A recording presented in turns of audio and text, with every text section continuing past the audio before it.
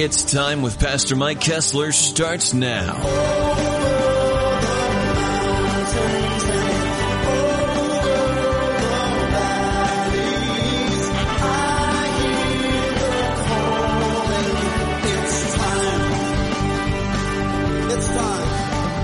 This is It's Time, the daily teaching ministry from the River Christian Fellowship, home of CSN International, featuring Pastor Mike Kessler, senior pastor at the River. Today, Pastor Mike is going to be teaching in the book of 1 Samuel. Located way back in the Old Testament, the books of 1 and 2 Samuel are the legacy that reveals the change from God-appointed judges over the people to the kingdom era, where the Jews are ruled over by a king. Both a departure from God's ways and a foreshadow of God's ways. With our study on the book of 1 Samuel, here's Pastor Mike. If you have your Bible, I'd like to invite you to open them to the book of Samuel as we continue on in our study, looking at this most incredible story concerning God blessing the nation of Israel through a king that he had for them. We remember the people that came to Samuel, and they said, "Samuel, we want a king like all the other nations." They failed to realize that they were different than all the other nations around them, and because of that, and because of their heart, Samuel told the Lord. The Lord said to him, He said, "Samuel, it's not that they've rejected you; they've rejected me." And so we find then that Israel gets a man after man's heart. His name was Saul. And so God had somebody, I believe, in line all along. His name was David. He was the son of Jesse. And we remember last, as we studied together, how God used David, this young kid that loved God, to slay the Philistine giant named Goliath. And because of that, he became basically an instant hero within the nation of Israel, because he was able then to gain the confidence of the people, because no one would go out and fight this giant. And so here's probably a kid around probably 15 years old, goes out with a slingshot and goes out and beans old Goliath right between the eyes. Goliath falls down, and David uses Goliath's own sword to cut off Goliath's head. Kind of an incredible story. Well, when the Philistines saw that their champion was dead, they ran. And as they ran, we remember David was then brought back. Saul said, "Who is that?" We remember there was quite a story. And so we find the story now in chapter 18 as we continue on, that David returns back after this. Now, he didn't go home. We're going to get into that in a few minutes, but he actually is on his way. So let's just pray. Father, we come to you in Jesus' name. We thank you for your word. We thank you, God, that you love us, and that, Lord, your Holy Spirit would communicate, Lord, these truths to us, God, that we would rest and trust in you. God, even though we don't always understand everything that's going on, we know that you have a plan and your hand is in these things. And so we ask you now to guide our thoughts and direct us, cause us to remember these things in your precious name. Amen. And it was so, verse 1 of chapter 18, when he had finished speaking to Saul, that the soul of Jonathan was knit to the soul of David, and Jonathan loved him as his own soul. Now, this is interesting because Jonathan is Saul's son. And we remember that when David came back and returned from slaughtering the Philistine, that there was some conversation going on. And for some reason, the Holy Spirit did something within Jonathan and knit his soul to David. Now, there's a lot of perversion.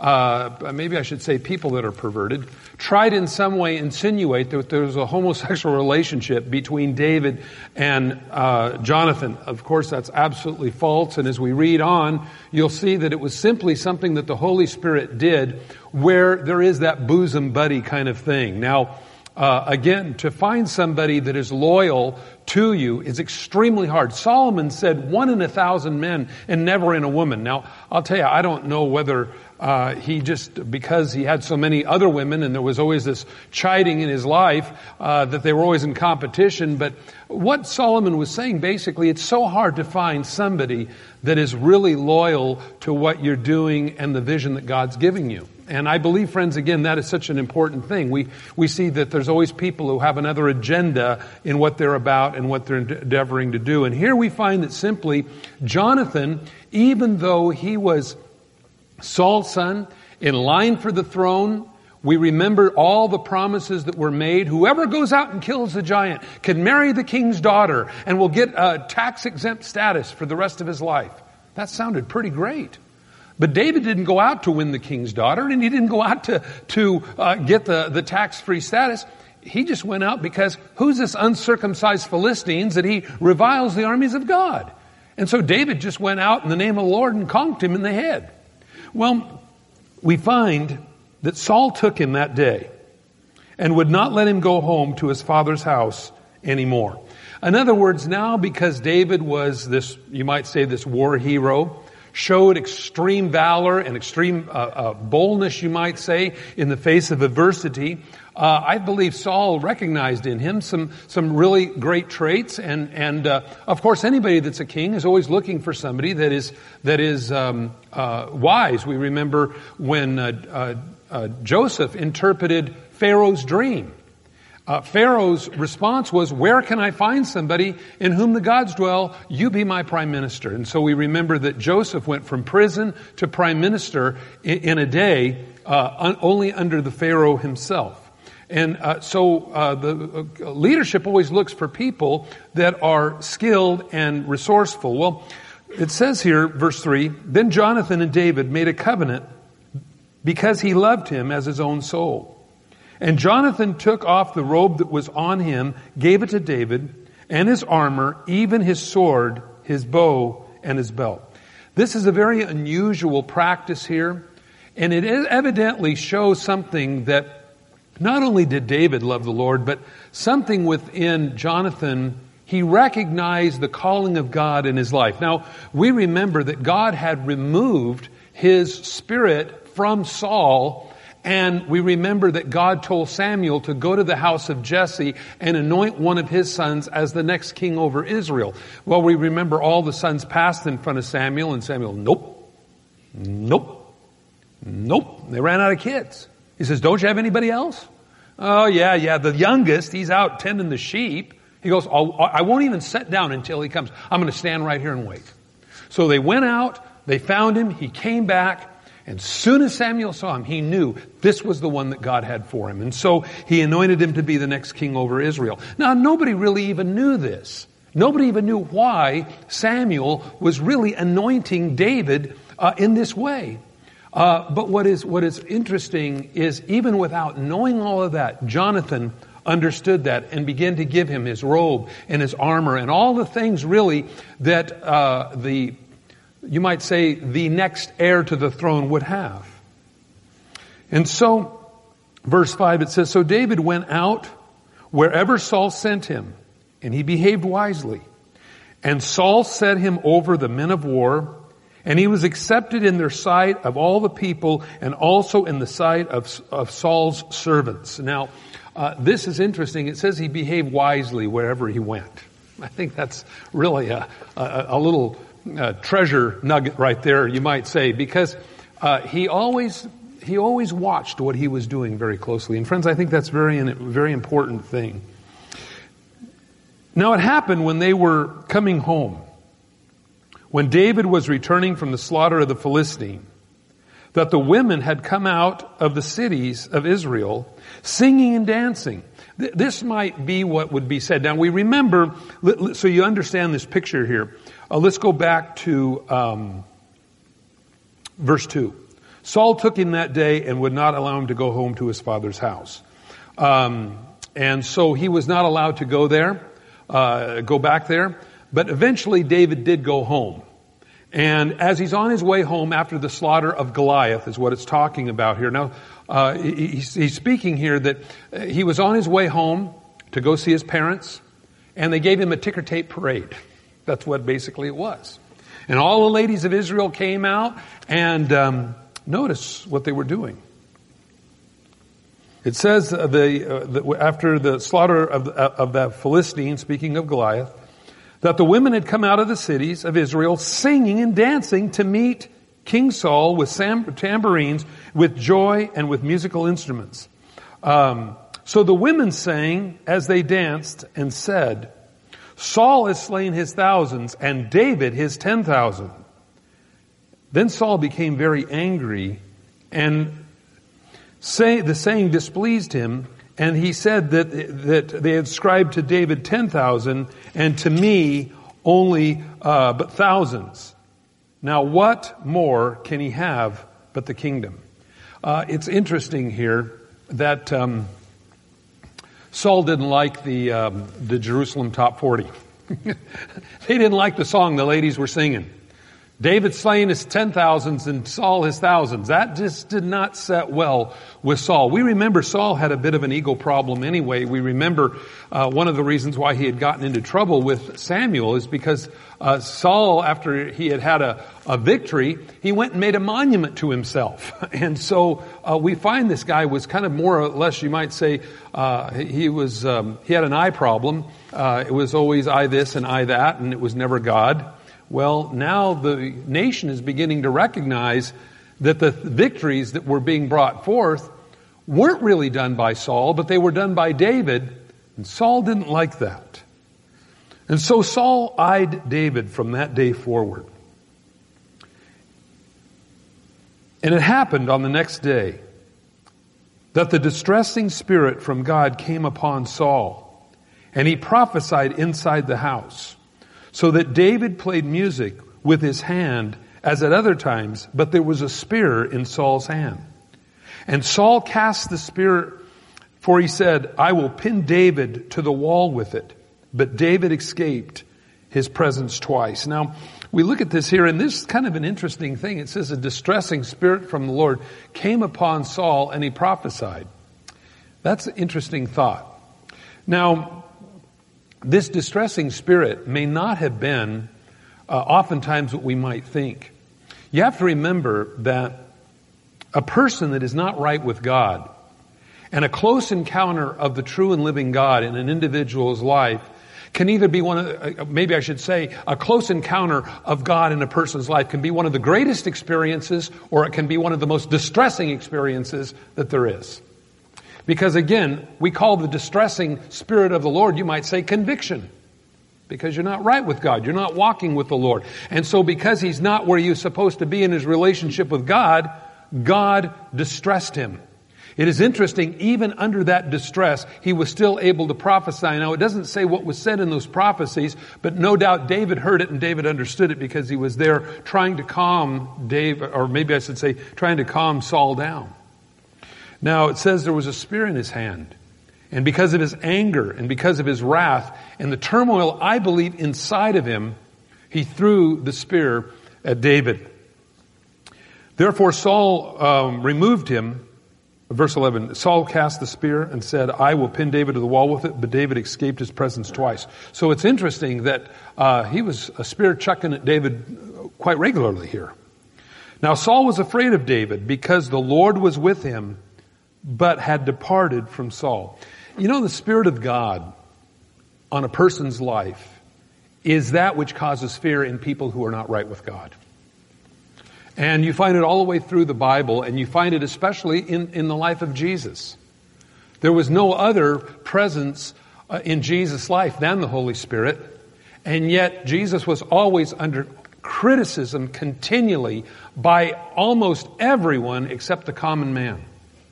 We remember that they'd come to Jesus, the religious leaders, and they'd say, why do you eat with the publicans and the sinners? And Jesus would look at him and say, well, the sick ones are the ones who need the doctor. Jesus didn't let their criticism stop him in what he was doing.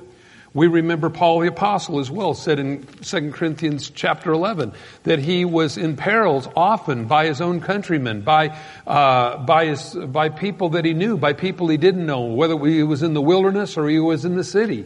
All the things that happened to him because he had a relationship with God, and people recognize that. And oftentimes, because there is something wrong with their spirit and their relationship with God, people will turn on you and they'll respond to you in ways that you don't understand. And it's because it is in the spiritual realm. And people don't oftentimes pick that up. And here I'm certainly sure that David couldn't figure out, why is Saul throwing spears at me? What did I do? I'm just in here trying to be friendly to him and play my harp and calm him down. And instead of saying thank you, he got spears thrown at him. Well, again, you look at this and realize that The devil is always busy. And again, the heart of a person that's not right with God is always looking to blame somebody else for what is wrong in them.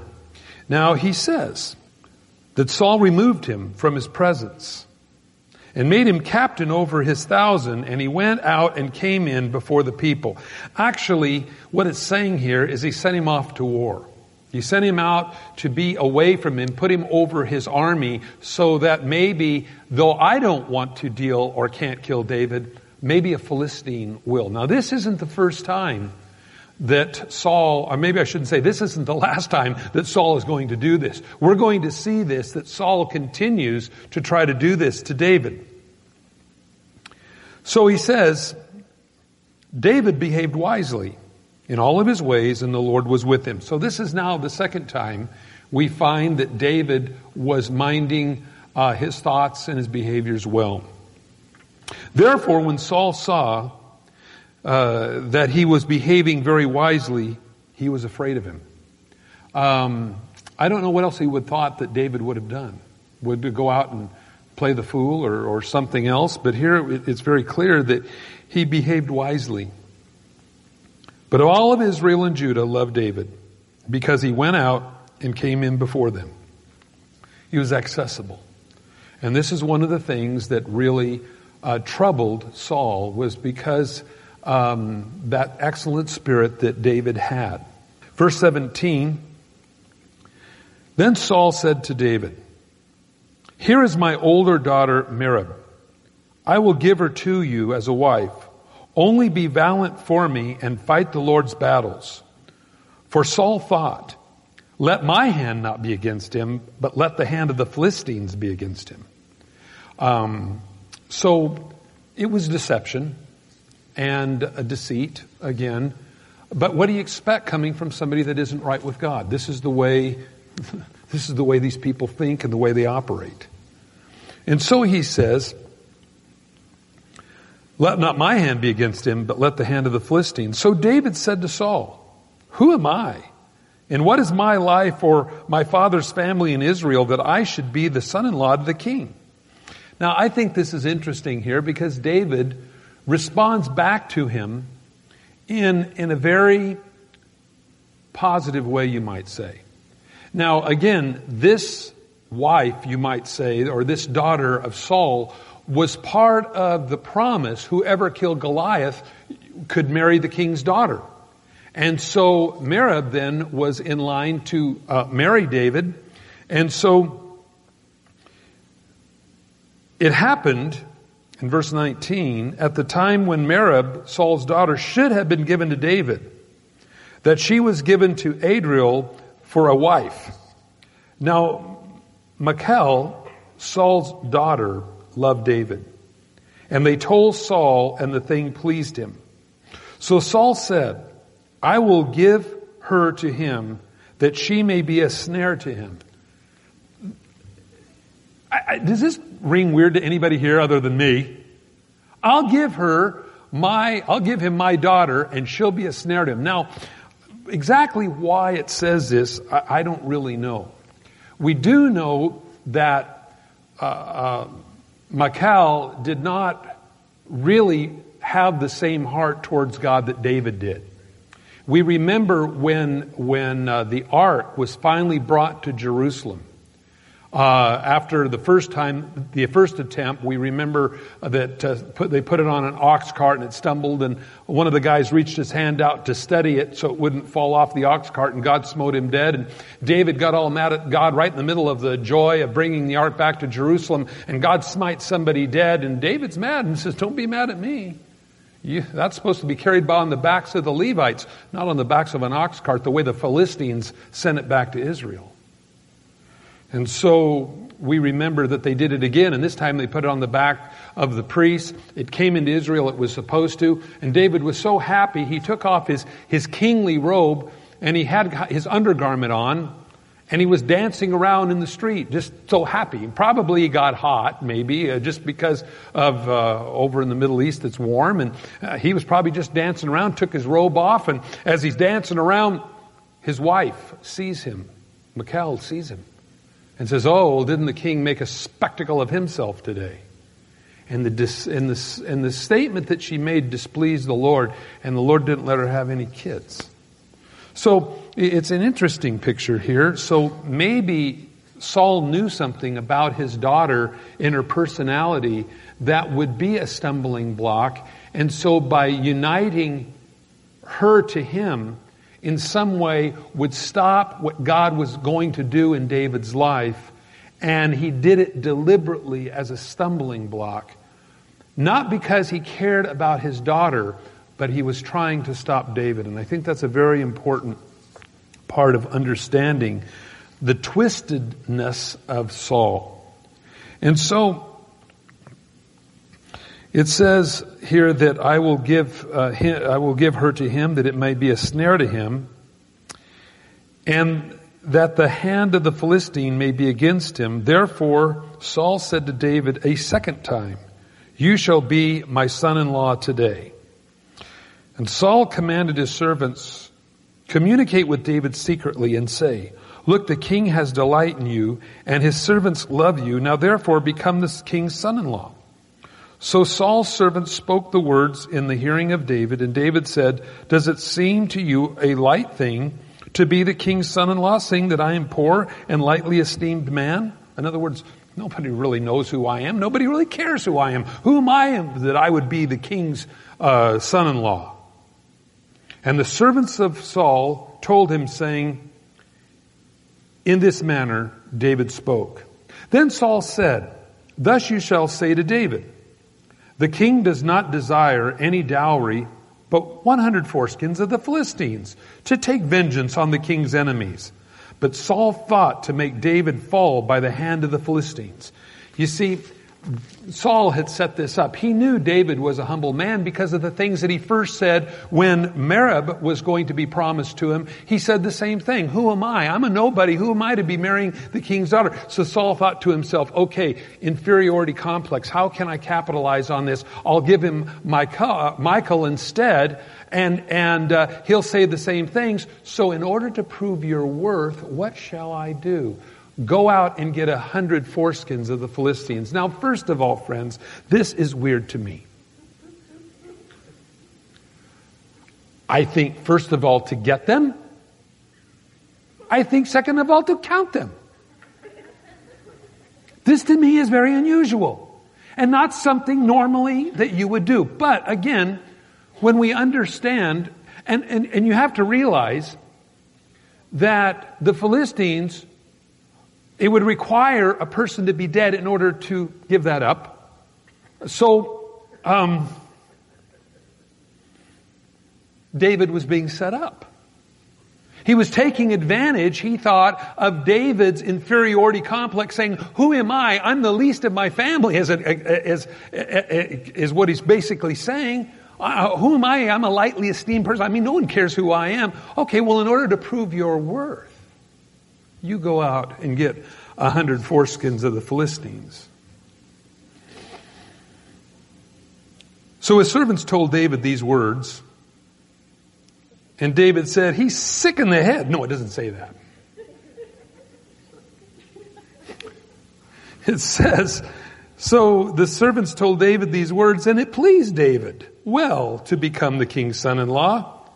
Now the days had not expired. Therefore David arose and went, he and his men, and killed 200 men of the Philistines. And David brought their foreskins, and they gave them in full count. Now this, again, friends, this is just crazy. You know, God's got a sense of humor. Gave him full count. Okay, 1, 2. Okay. Tell me God doesn't have a sense of humor. It says, gave them in, notice it says full count to the king. That he might become the king's son-in-law. Then Saul gave Michal, his daughter, as wife to him. Notice he wanted 100 as a dowry, and David gave him what? 200. He doubled what the king asked for. Now, again, if you thought that David was going to be killed in this escapade by getting 100, and you see this person come in and he has 200, what would you think? You'd think, wow, God's hand's really on this guy. I asked him to do something. I was hoping he'd get killed. He goes out and does double dowry now to me, and he's still alive. If you've missed any part of today's episode, I'd like to invite you to grab the free podcast of It's Time by hopping on the iTunes store and downloading your own copy. If you like having the disc, you can give us a call at 800-357-4226 to place your order for 1 Samuel. From Pastor Mike, myself, and all of us here at the River, thanks for tuning in to It's Time.